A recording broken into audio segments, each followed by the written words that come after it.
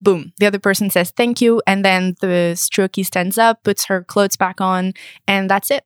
High five? It's not necessarily a high five kind of vibe.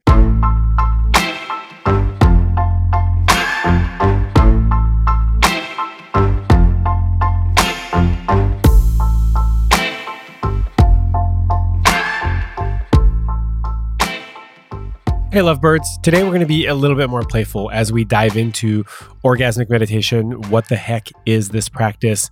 Why it's important and how it can lead to a more connected relationship with your sensuality and your pleasure, and also how it can help you feel more connected to a partner. My guest is Emilie Guimond. She is a orgasmic meditation coach. She's the founder of the Desire Institute here in Montreal, and she helps people feel more connected to their sexual bodies. That is work that I can get behind. Emilie shares with us her story of basically having a really disappointing sex life and also having really painful sexual experiences early on, which led her to trying pretty much anything to turn that around and to start enjoying sex again. And it's a beautiful story. I'm super happy to share it with you. My name is Sean Galanos, and this is The Love Drive.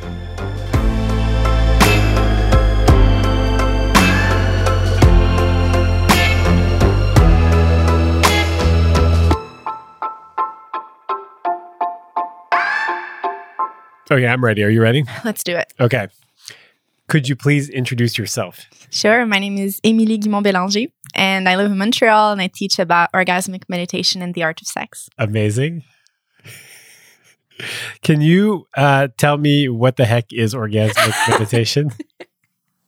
Yeah, that's a really good question. It's a partnered practice. So it's a practice you do with someone else. So during 15 minutes, a person, which can be someone of any gender, strokes the upper left-hand quadrant of a woman's clitoris.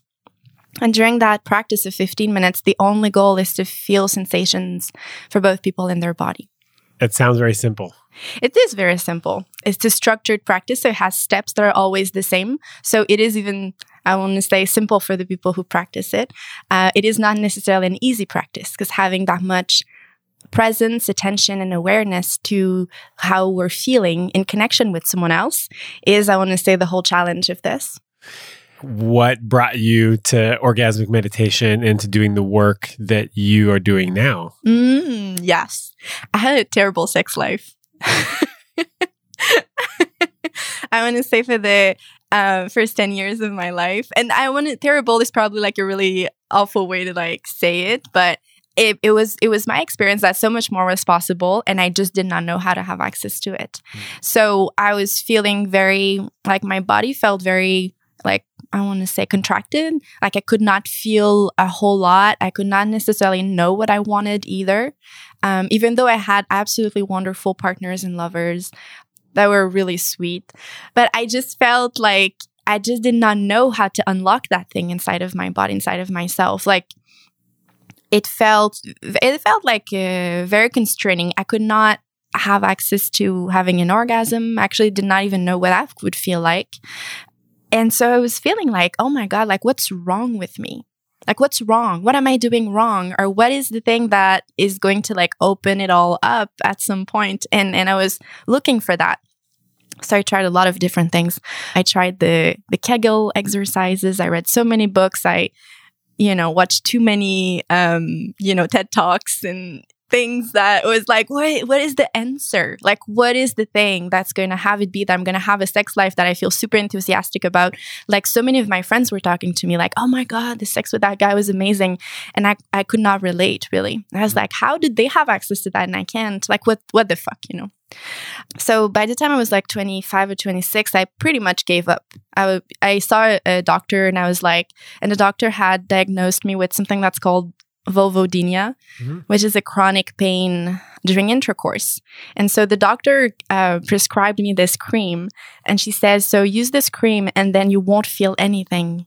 You'll be able to have intercourse and it won't be painful. Perfect. I can't think of something more pleasant than being completely numb.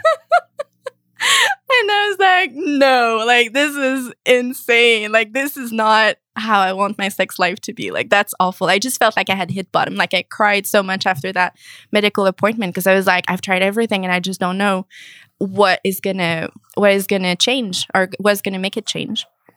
So I gave up really having better sex. I just kind of thought that maybe it was just not going to work for me.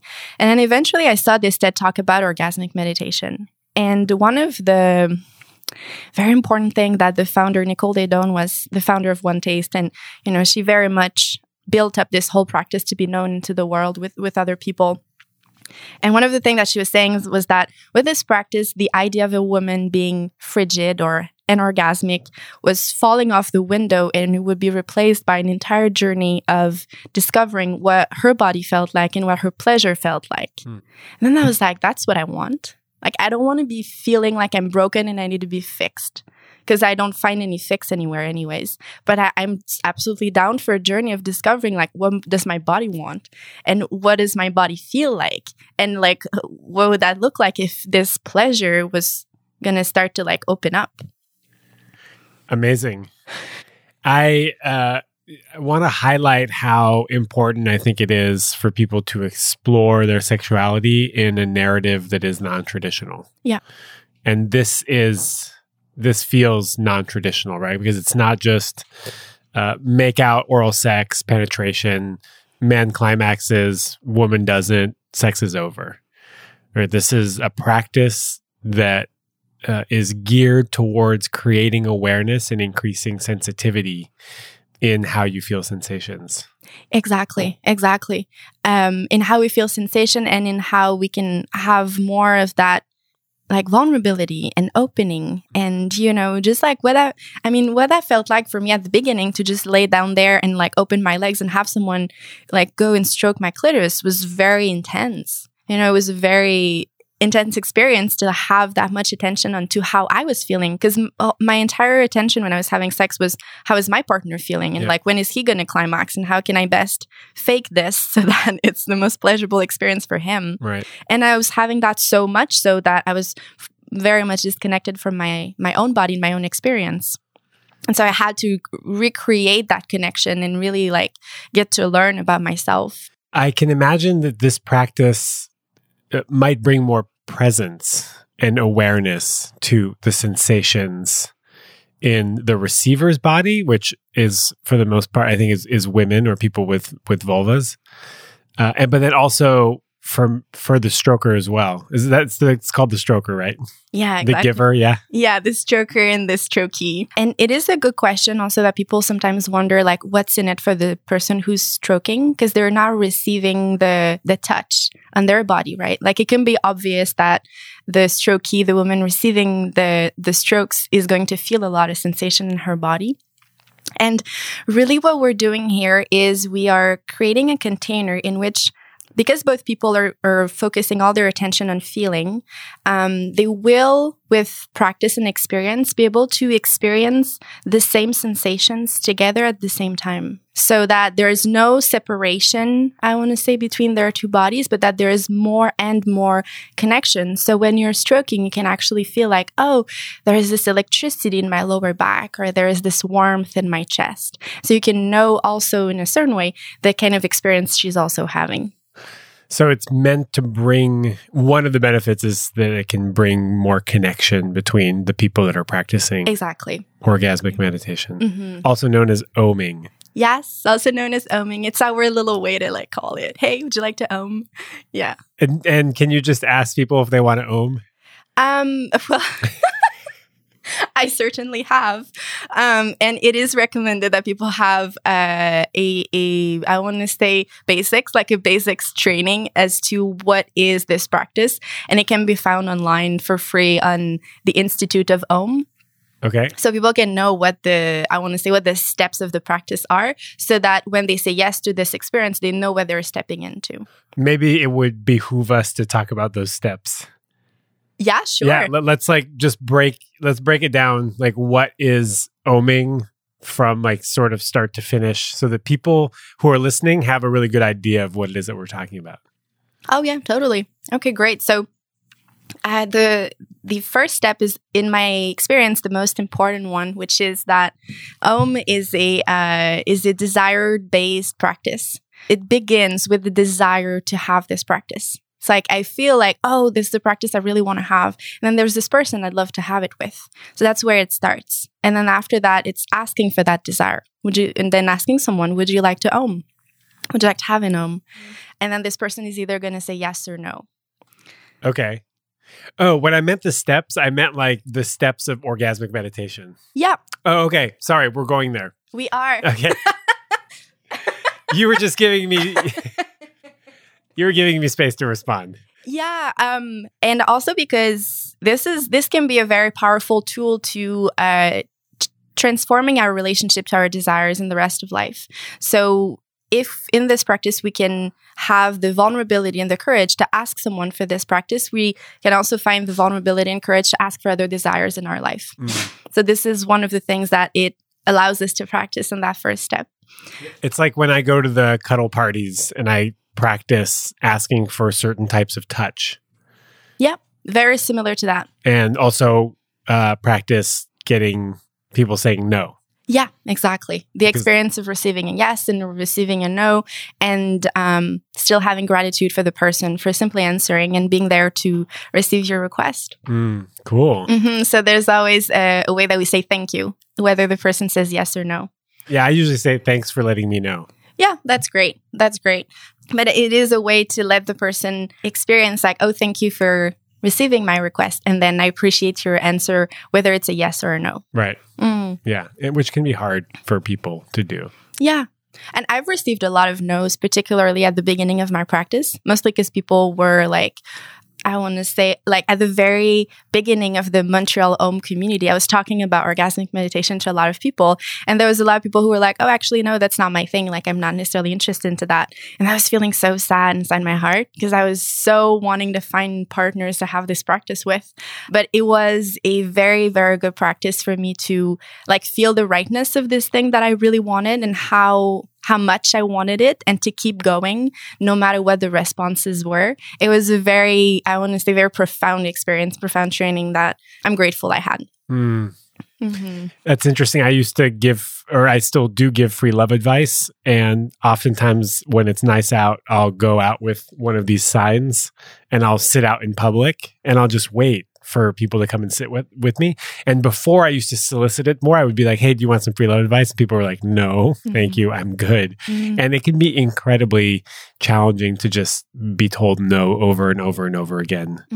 But when you believe in the thing that you're offering or asking for, it sort of makes it a little bit easier to keep going. And once you get that first yes, things tend to like turn around a little bit. Yeah, exactly. Because then your brain knows that it is possible. But before that, it's just kind of like working with the belief that it is possible. So, but now we have a thriving community of Om practitioners in Montreal. It's been almost 5 years that I do this practice now. So things are very different now. And asking for Oms is, I want to say, a lot easier. But I just get to enjoy. You get to enjoy. Like, I get to enjoy the fact that there's so many people that are trained in this practice now. The beginnings were much more like, getting something started. So that's really where it starts. And it is sometimes challenging to ask someone for this practice because it is vulnerable. Yeah. But once they agree, they'll set a time, say like on Thursday at 5 p.m. at my place or at your place. People will like organize the logistics of where that's going to happen. This might interest your listeners particularly because this is like the feminine and masculine here acting in ways of like feeling a desire, wanting something, and then making it happen, which would be more the masculine portion of it. So we start with that particular dynamic before even we've started the practice of Cool. Great. So then you're interested in the steps. And so people will lay a nest. So that's a yoga mat, a blanket, pillows, a zafu cushion, a meditation cushion. Yeah. And so they lay a particular space for the practice because we want to separate it from sex. Like it is a practice of connection, of sensations, of that is feeling based and is intimate, but it is not sex. Like that's super important to just make sure that that is very clear. So that's one of the reasons why we set up a different space for this practice. That's not a bedroom or the bed. I mean, it could be in the bedroom on the floor if you have space. If you live in like when I lived in New York, when I did the coaching program with One Taste, like sometimes we had to on our beds just because we did not have the space with the very tiny New York apartments. So, I mean, it is possible. It's not recommended. If it's your only option, then it's better than not oming. Yeah. I mean, if you really want to practice, like don't let the space, make you not have it, if that makes sense. But it would be better if it's on the floor. And so once they set up the nest, then the woman's going to undress from the waist down. And so that's really the only portion of clothing that will be taken off during this practice. Yeah. Still a big portion of the clothing. Yeah, I know. But only the necessary to be able to have access to her genitals. Right. Mm-hmm. Okay. So he remains fully clothed. And so then they will get into position. And so she's going to lie down and he's going to sit on the meditation cushion. There's a particular way to place their legs so that it's comfortable for both people. And the first step is going to be a limbic connection between both people where the stroker is going to say, I'm going to touch your thighs. And he's going to say that and then put his hands on her thighs. And so one of the reasons why in this practice we always do what we call a safe port, we say what we're going to do before we do it, is in such a way that the strokey's vigilance center can really relax. Like there is no surprising touch or things that are happening that she's not expecting. So she can really begin to fully relax and feel landed and feel like incredibly safe, knowing what's happening. Even though she knows the practice, even when he's doing it, he's like letting her know. So there can be like a deeper presence and opening. Yeah, how can you say it? Landing atterrissage. Exactly. And so that's the first limbic connection between their two bodies. It's really the first moment where their bodies are connecting and they're starting to like really bring their awareness to the feelings and sensations in their bodies. And after that, he's going to do it. The stroker, could be a person of any gender really. But the person who's the stroker will do a description of her genitals and like 1 or 2 sentences. Oh. Just like, I'm noticing that your outer labias have a dark purple color and your inner labias are light pink and folded on the right side, for example. Cool. What's the purpose of that? It's interesting. I want to highly recommend people have the experience of it in order to like feel in their body what that brings up for them.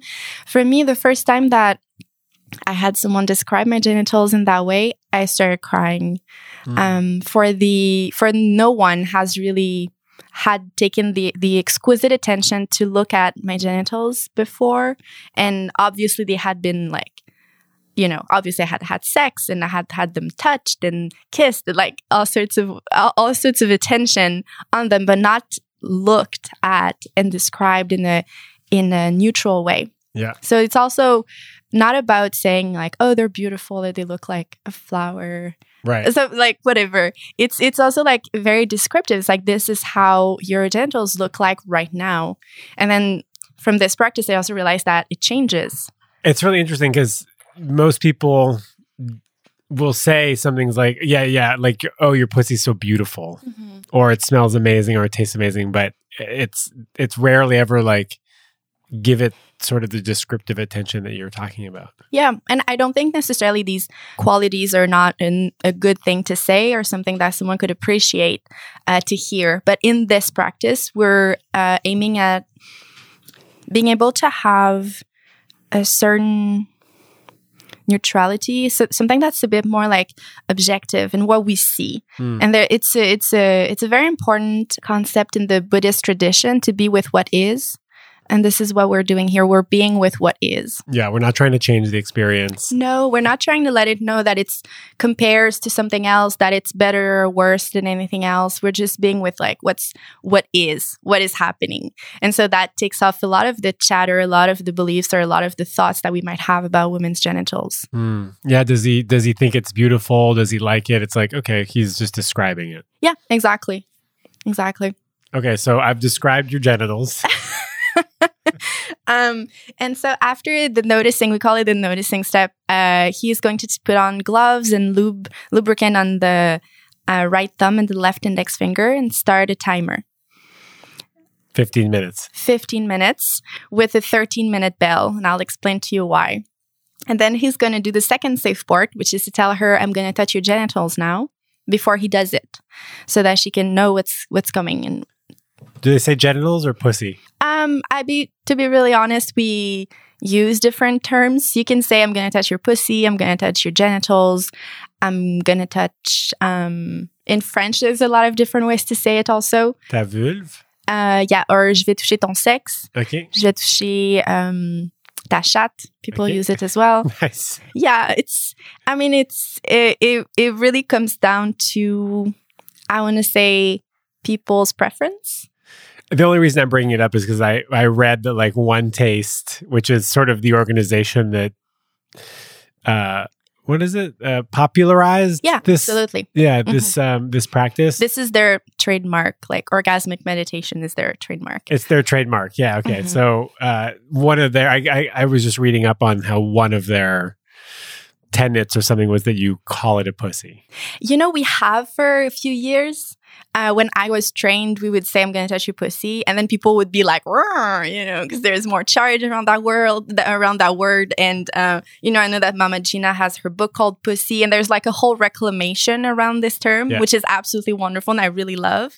And with orgasmic meditation becoming more mainstream, now we use more genitals, which is a little bit more accessible for everyone without that kind of slight discomfort people might have with the term pussy. But yeah, and the reason why they called it, like they wanted you to call it pussy, is because it was charged and it would bring like a specific type of energy to the practice. It brings a certain kind of electricity to it. Yeah. It's like, ooh. Exciting. Yeah. Oh my God. Pussy.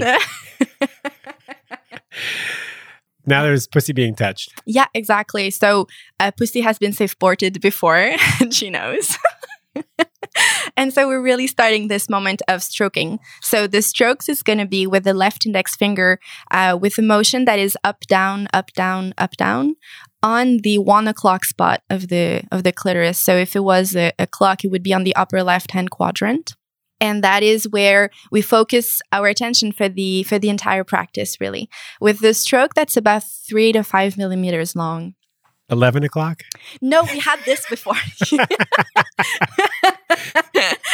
If I look at a clock and I look at the top left, I see 11 o'clock, 10 to 11. But I can't remember how we figured it out. I know. It was because of the position. It's because of the position. Because the stroker's is sitting to the left of, or to the person's right. Yeah, exactly. He's sitting on her right. And so it will be my upper left, actually, from my own body's perspective. 1 o'clock. 1 o'clock. Okay. Yeah. And I remember what I said to you after, because then you were like arguing, and he actually, I'm going to tell you guys this, he pulled a paper and then he was trying to like mansplain me how I was wrong. And this is my works practice. I've been doing this before. He's like, no, it's the 11 o'clock spot. I'm going to cut all this out, obviously. But so really the clitoris has 10 different spots of sensations that are incredibly different. And so when you learn how to really aim your attention and focus on stroking only like one spot at a time, then you can really realize how, I want to say, the depth of variety of sensations that are available on the clitoris.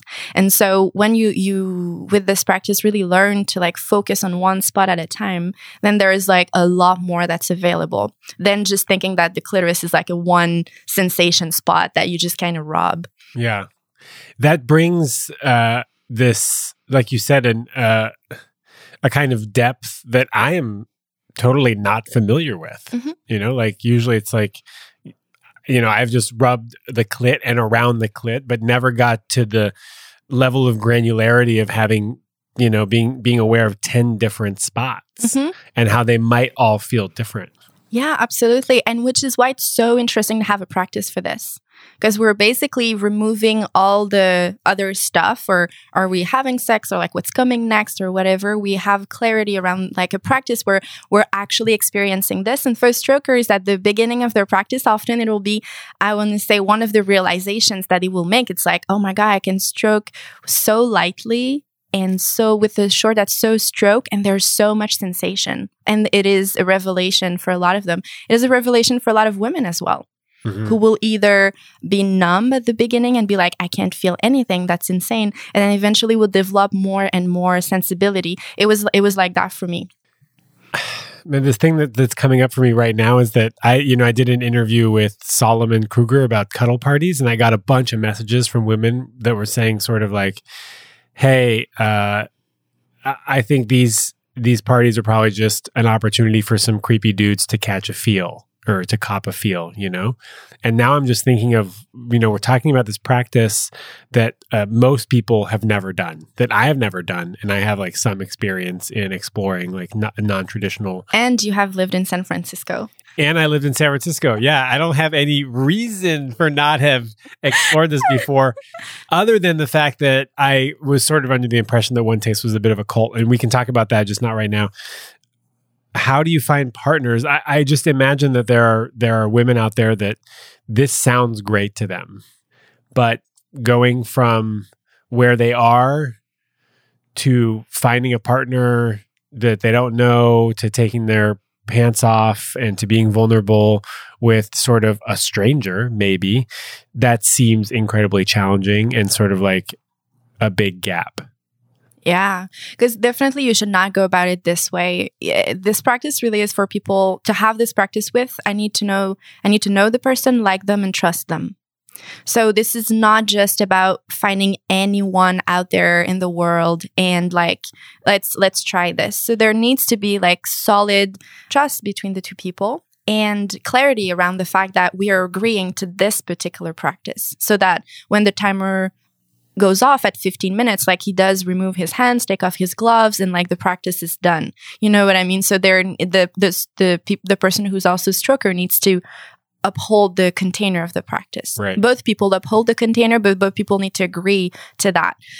Yeah, there definitely needs to be a connection there. Okay. Because it's a connection-based practice. So, I mean, I have definitely gone to like New York and homed with a lot of people that I did not necessarily know personally, but also because it was my level of comfort, that I knew they were trained and they were part of the same community, and I was feeling comfortable with that. But when I started, I definitely needed to like go for coffee with the person, get to know them, and then we'd set up a time for the practice after I felt like this is a person I want to have this experience with. And I think that is fairly common of any new activity in a new community. When you're new to it, you're going to be a little bit more hesitant. You're going to like take more time to get to know people. Mm-hmm. And then when you've been in it for a while, like if you are going to a bunch of sex parties, after a while, yeah, you get in there, you rip your clothes off, and you've got a better idea of, the types of people that are there, and you have a better instinct on who you want to connect with. Yeah, absolutely. Absolutely. Which is why there's a community for this. Like we have groups of people who are practitioners of orgasmic meditation that are connected together, really in any cities where this practice is alive and active. How do we find them? Oh, well, people can contact me directly to be added to the Montreal Home community. If they live anywhere else in the world, there are communities like in so many places in the United States. I mean, I guess you could find them on Facebook. You could find them online. You would type in like orgasmic meditation in the name of your city. Well, that's a good question, because I'm actually wondering how other places work now that there's no more in-person courses. There's only the practice that's taught online. Right. So how do we find? I don't know. Okay. Well, I know from Montreal. Yeah. If you just come to Montreal and you'll be set up. I will do some research. We will do some research, and I will figure it out. Because the idea also is that it's a very close groups for practitioners, but there needs to be like an entry point for each city. Yeah. Yeah. Like a 5 à 7 or a cocktail happy hour. We do brunch actually every month. Oh, good. Yeah, brunch. Yeah. That's sort of like the BDSM kink community has a munch, if I'm not mistaken. Is that right? Yeah. I think it's a sort of a potluck. I also don't know. I'm not well versed in that community either. Okay, so we'll figure it out. We'll figure out the entry point for how to get into this practice.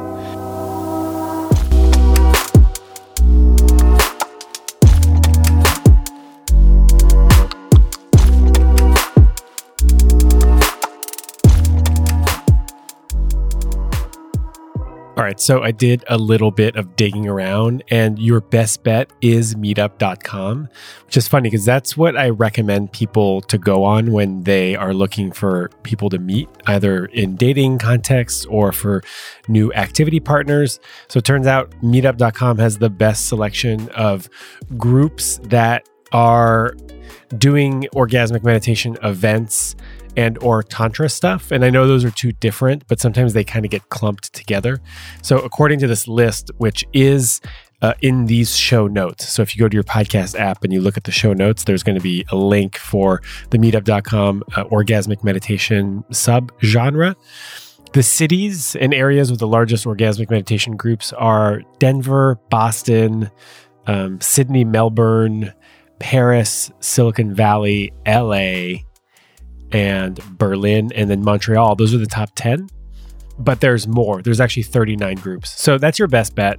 Also, typing in orgasmic meditation plus your city or your state or your country in your search engine of choice might also bring up some results. It'll also bring up like all of the negative press that One Taste has ever gotten about the fact that it's like kind of a cult and they were sort of a high pressured sales organization. All that stuff comes up as well. So if you're curious about orgasmic meditation, that's going to give you a whole lot of info. We are continuing our conversation with Emilie Guimond about orgasmic meditation and the art of sex.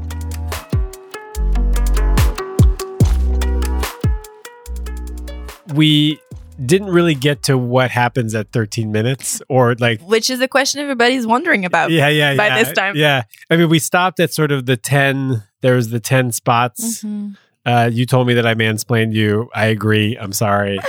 I had the perspective wrong. You know, there was like skiers left and then like mountain left or something. Yeah, it's exactly what it is. Yeah. It's exactly. Or like, what is it in theater? Stage left and audience left. Yeah.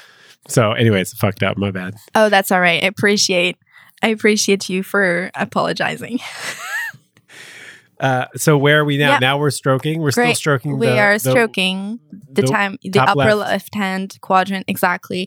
And there's adjustments in communication that can be happening during the OM. So the person receiving the strokes can be like, oh, would you give me a lighter stroke? Or can I have a stroke a bit more to the left? Or would you give me more pressure? You know, so the adjustments is given in a way that makes him win, makes the stroker win. You know, so the person would know what to do differently, right? And so the stroker is only going to say thank you when there's an adjustment, and they can also make offers, be like, would you like a bit more lube, or would you like me to go a bit higher? Then the strokee can simply say yes or no. So very simple communication during the practice, but there is communication that can be possible. We don't necessarily expect both people to like, there's a connection between the thing and the clit and like all is magical and it's the highest point of sensation. Like it's like sensations are flowing. Like it's possible to like make adjustments to get there. Yeah. And always, like, it's a good thing to make adjustments in general. And learning how to do that is just a really great tool for also applying that skill in sex eventually, being able to like ask for what we want and being able to make adjustments. So back into the OM, at 13 minutes, what's going to happen is we're going to begin to bring the experience down. So there's going to be downstrokes, and downstrokes I'll show you visually, but it's when the finger actually goes a bit like with a bit more pressure and a bit slower with motion towards down in a position to upstrokes, which are going to be lighter, upper feeling. Right? I'm getting a great visual, guys. She's using her hand. With my hand. Yeah, her hand. But I'm getting a great visual. It's hard. That would be really hard to explain. It's a little bit hard to explain, but the emphasis is on the down, whereas during the first part of the practice, the emphasis is sort of on the up. Exactly. Very much so. So now we're going to begin to like bring it down and heavier, and there's this feeling of exhale and like a heaviness in the body for the last 2 minutes to just like really bring it down. And after the 15-minute mark, then the stroker is going to remove their gloves, and the two people are going to sit up, and they're going to say one moment something that he felt during the practice.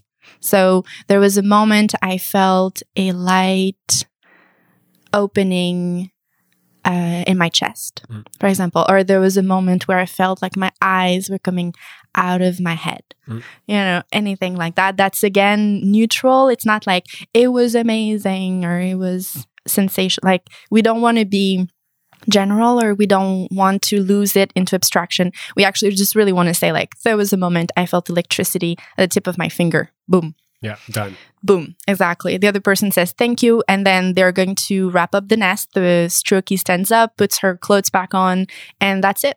High five. It's not necessarily a high five kind of vibe, but you can. It might be more of a hugging kind of vibe. Yeah, just like, hey, thank you. And then like both people go to work, or both people go home to like make dinner, or they just go about their life. Right. Really. Okay. Wow. And climax is not the goal. Climax is not the goal, though it might happen, but it's not like we're definitely in a goal-less practice. So there's nothing that we want to make happen or that we want to produce happening.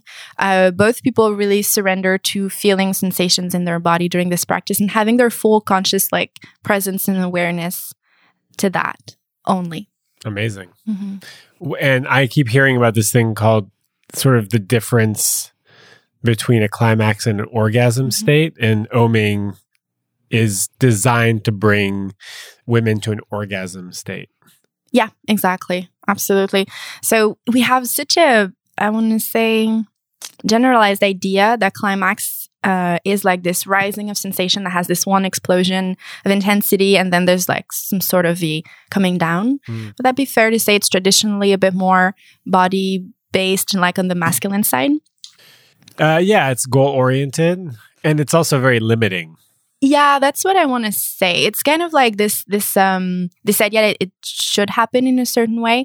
And so when we come to a practice like orgasmic meditation, we're going to be a lot more present with the peaks of sensations that are rising up and down, up and down. And that is what we are going to want to feel. We're not aiming to like go up, up, up, up, up, up, up, up, up until there's one moment of explosion. We're actually really riding the wave, because there's an up and there is a down. Yeah. And the up will feel more expanding, light, buzzing, and almost like your body's expanding towards the sky. And the down is going to be feeling a bit more like heavy, earthy, grounded, that kind of feeling. And then there's a peak that's going to go back up and then down and up and down. And that is, I want to say, the curve that we're wanting to develop and being more conscious in during this particular practice. Yeah, I sort of seeing you not want to use the word contracting because that's not what it is. It doesn't sound like that's what it is. Yeah, exactly. Sort of an expansion and then sort of like a heaviness. Yeah, like an up and a down, and then it's like we need to inhale and then we need to exhale. Yeah. It's just like in our breath, that our bodies, our orgasm does that as well. And most of the sexuality is so concentrated on the up, on the intensity of like rising, that we are learning here to really have it come down and being present on that down. Which is what gives us power for more peaks to come, if that makes sense. Yeah. Yeah. I'm thinking of the experience of the stroker throughout all of these ups and downs. And I don't have any experience. So I don't know, can you speak on some of your past partners' experiences with this practice? when I'm a stroker, for example, I'll be able to feel when there's a lot of electricity that's going on. And I'll also be able to feel if there is more like lightness or heaviness. And one of the art of being a stroker is you're not like producing something to happen, is you're actually surrendering to the sensations that are arising. And you're learning how to be in resonance with that. You're learning how to be in resonance with something that exists that you're not controlling either. I'm so curious. I so want to do this. I'm looking forward to my intro into this practice. Yeah, absolutely. I did a energetic sexuality workshop recently. And we talked a lot about this concept of sexual energy, and it's not really anything that I had ever thought that much of. Like, it was actually kind of foreign to me. And throughout the workshop, it was really meant to help people get in touch with their sexual energy and to cultivate it and to welcome it and to sort of make it grow. And for me, it was really, really subtle, but that's because I'm not conditioned to think about it that way. And I think that with more practice, I would become more sensitive to noticing the presence of this energy. And I'm assuming that this practice also does that. Yeah, exactly. And because I think we're so focused on what is happening in terms of like, what are we, like, how are we touching or who's doing what, and the actual mechanics of sex. Like, we're so focused on what's happening that we forget that the language of sex is actually feeling. Like the underlying language of what's really happening is in the felt senses of like what we're experiencing. And the reason why we want to have sex is for intimacy, but also to feel the sensations in our body, not just to follow through a script, right? So to be able to have a practice that focus our attention at cultivating that, growing our capacity to feel in heightened states of like sensation is very valuable. I just wonder what the hell I've been doing my whole life. I'm actually a little disappointed in myself. Well, the good news is it exists now. It is out there. It is available. It is possible. So let's just enjoy that. And I'm not too old to get started. I have owned with people that were much older than me. Mm-hmm. And some people that were just realizing this later on in life and were like, oh my God, this thing is actually available and possible, and started to develop that and just enjoy it. So wherever we are at in life, it's always a useful tool. And so also for people who are differently abled, then there is different positions that are possible to use to still have access to this practice. Okay. So people who are in wheelchair, for example, or women who are pregnant can still have the practice of Om just with a different position. So it is accessible. It is accessible. That's the point. Exactly. Really all you need is the finger, the clitoris, the willingness to go there. Okay. The finger, the clitoris, and the willingness to go there. Yeah. I feel like that's a bumper sticker for orgasmic meditation. It is the most powerful tool that I know so far, to experience expansion in the capacity to have a better sex life. How is your vulvodynia now? Oh my God, pain has completely removed. It's true. I did not, there was a point where I completely stopped having pain, any source of pain, and it was fully replaced by pleasurable experiences. Yeah. I mean, that's a ringing endorsement right there if I've ever heard I mean, from my own experience, like, I'm not a doctor. I can't prescribe this thing, but I will say that bringing more consciousness in the body is a very powerful tool to address any form of pain, any kind of discomfort, or like, I work a lot with women who have experienced pain in sex. It is a very common experience, actually, when I realized it. And I was like, oh my God, I was definitely not the only one out there. Yeah. I mean, they made a cream for you. I know. That's how popular. That's how common. That's how common this issue is. Yeah, exactly. Yeah, sadly, actually. I recently had a sexual experience with a person, and our goal was to just explore sensation together. Mm-hmm. That was it. Mm-hmm. And we spent a lot of time sort of noticing what was happening with our energy. Mm-hmm. And it would come and it would go. And it wasn't that sort of, that like toxic movie sex, you know, toxic in a way, like I'm just thinking of, gosh, what movie am I thinking of? Something really bad with Richard Gere, but basically like a really intense sex scene where you're just like ripping your clothes off, where it's obvious there's a lot of sexual energy. And I mean, I always find those scenes like a little inaccessible for me. Like, I'm not the type to just like swipe everything off my desk and like take you right here, right then. And so we just played a lot with the presence and the absence of sexual energy, with no goal other than to be aware of the energy that we're creating together. And it was a really beautiful practice. It was really completely different than the way I'm used to having sex. Exactly. That's beautiful. It really is about surrendering to this thing that we want, like surrendering to this thing that the bodies are calling for. And whatever shape or form that really wants to take, it's going to be different every single time. And it's really different for everyone.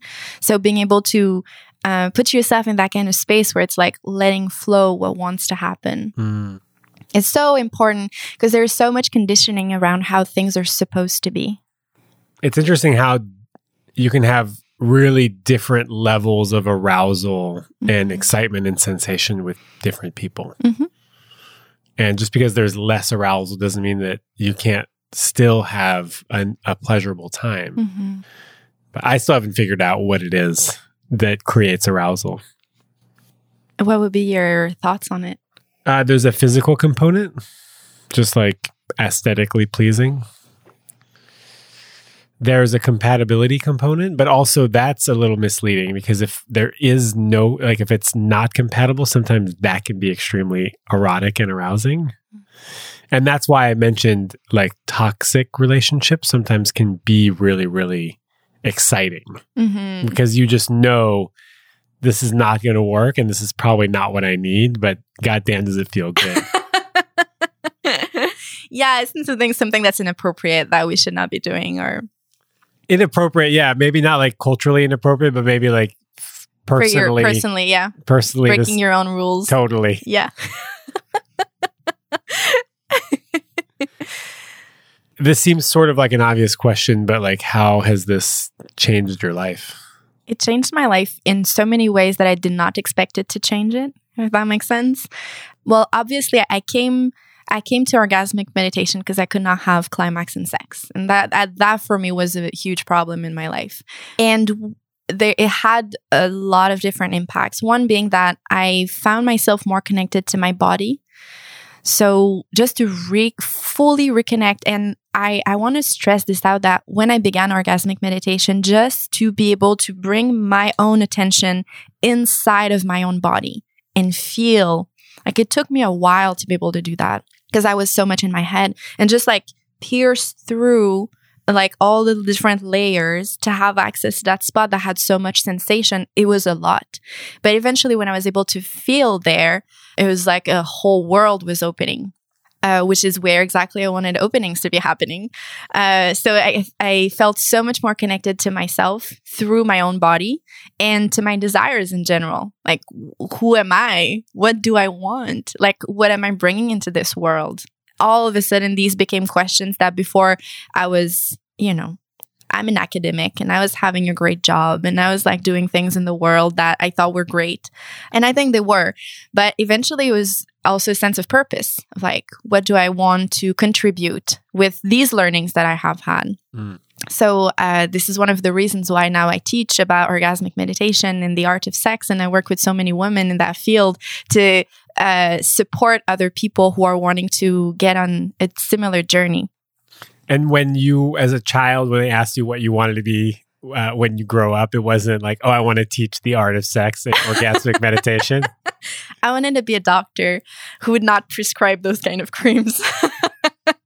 Now you're sort of that. It's more of you're sort of a healer. Yeah, exactly. In the most beautiful ways, because sex is such a powerful experience to be had. And so many people find themselves like stuck in different locations of like, oh, I've been with my partner for so many years and now we don't have as much electricity, or I don't really like the sex I'm having, or like they have a lot of sex, a lot of climax, but don't necessarily experience the kind of connection and intimacy that they want to have. Like there's so many things that I observe and that I see when I connect with people, and bring them to the next level is definitely the thing that I'm most passionate about. How through this like personal development, they can have access to that more that is available, and just tracing the route with them.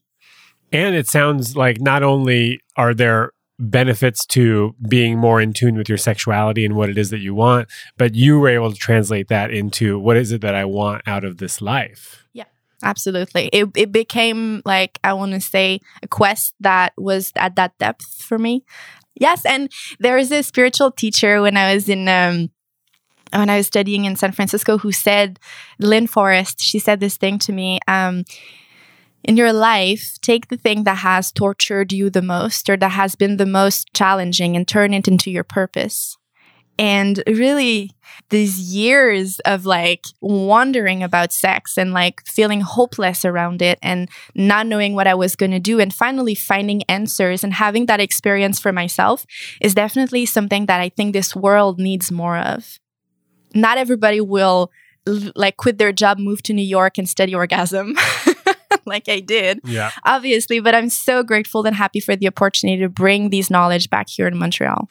Well, that's it. You did that work so that you can go and impact other people. Yeah, exactly. I did it for myself at first, to be really honest. Like when I took all these workshops, I had no intention. I was a social worker. I was working with homeless people in municipal court of Montreal. And I was really happy there. And I just wanted to have a better sex life for myself. And then eventually I did achieve that. And then I went deeper and deeper, and I just kept my studies of sexuality, intimacy, and connection. And that became the world that I actually want to bathe in now.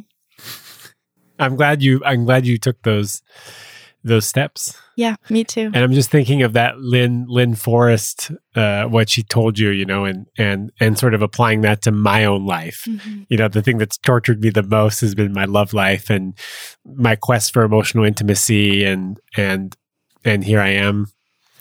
Giving love advice in the park. Yeah. And having this podcast. Yeah. You're doing it. Yeah. Yes. 8 years single. There's some girlfriends here and there. But the beauty though is it never stops. The work we're teaching and the work we're doing, even for myself, I still know that there is more to a better sex life. Like there is more that I can learn. And I keep on learning. Like I'm still a student of this art. And hopefully I will always be really. I'm just a couple steps ahead, and I can, walk people through what I've been going through already. Yeah, you have the experience, and you have some frameworks. Yeah. I was talking to a client yesterday, and I was coaching them, and the last thing we left on me saying, sometimes loving yourself means letting go of people who don't love you. Mm-hmm. And that was the thing that I needed to hear. Oh my God. Yeah, that's brilliant. That's beautiful. Yeah. And sad. Yeah. It's sad. It's an interesting dynamic I find in coaching, that what I coach people on very often resonates with my own story in some sort of ways. Not necessarily the same circumstances, not necessarily the same facts or like the same environment, but that there is something that is going on for them that I can relate to. And it's a healing in both ways, in a certain way. What other, there are some other lines of work, but very few. Very few will actually give you as much as what you give. Yeah. Mm-hmm. Is there anything that we didn't talk about that we would be doing a disservice? Like, obviously we could just go on.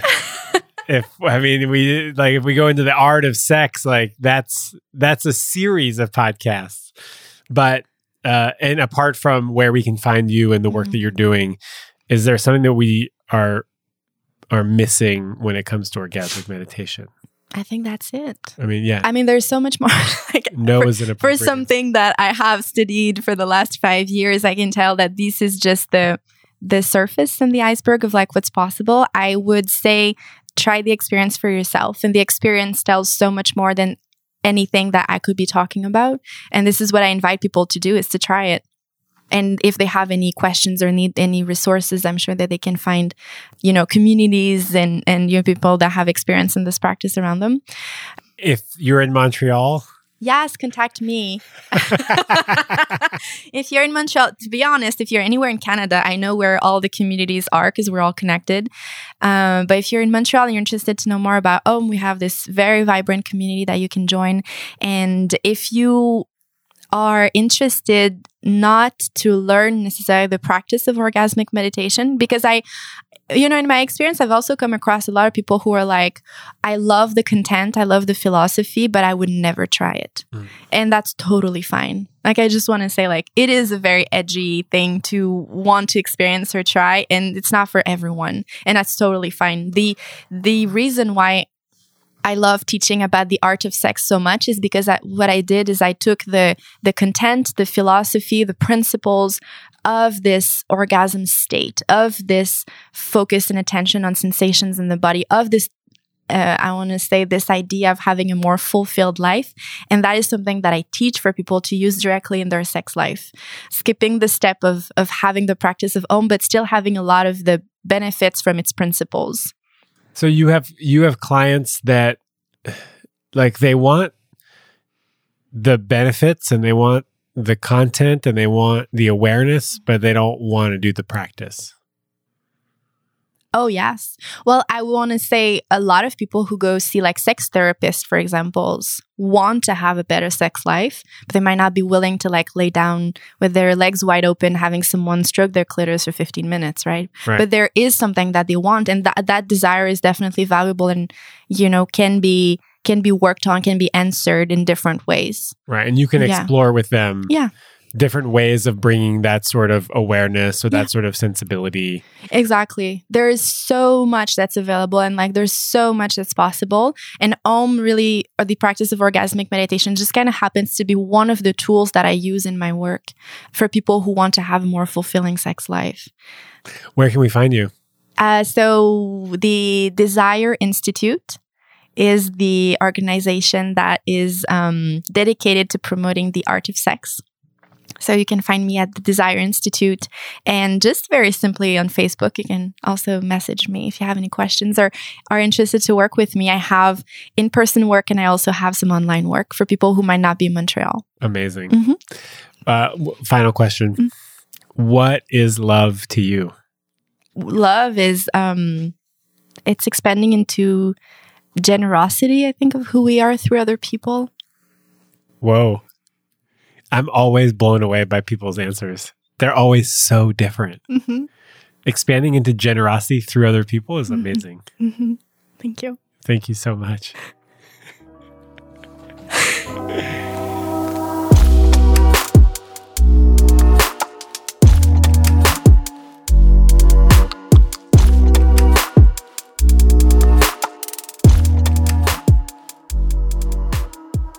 I want to thank you for spending another hour with me.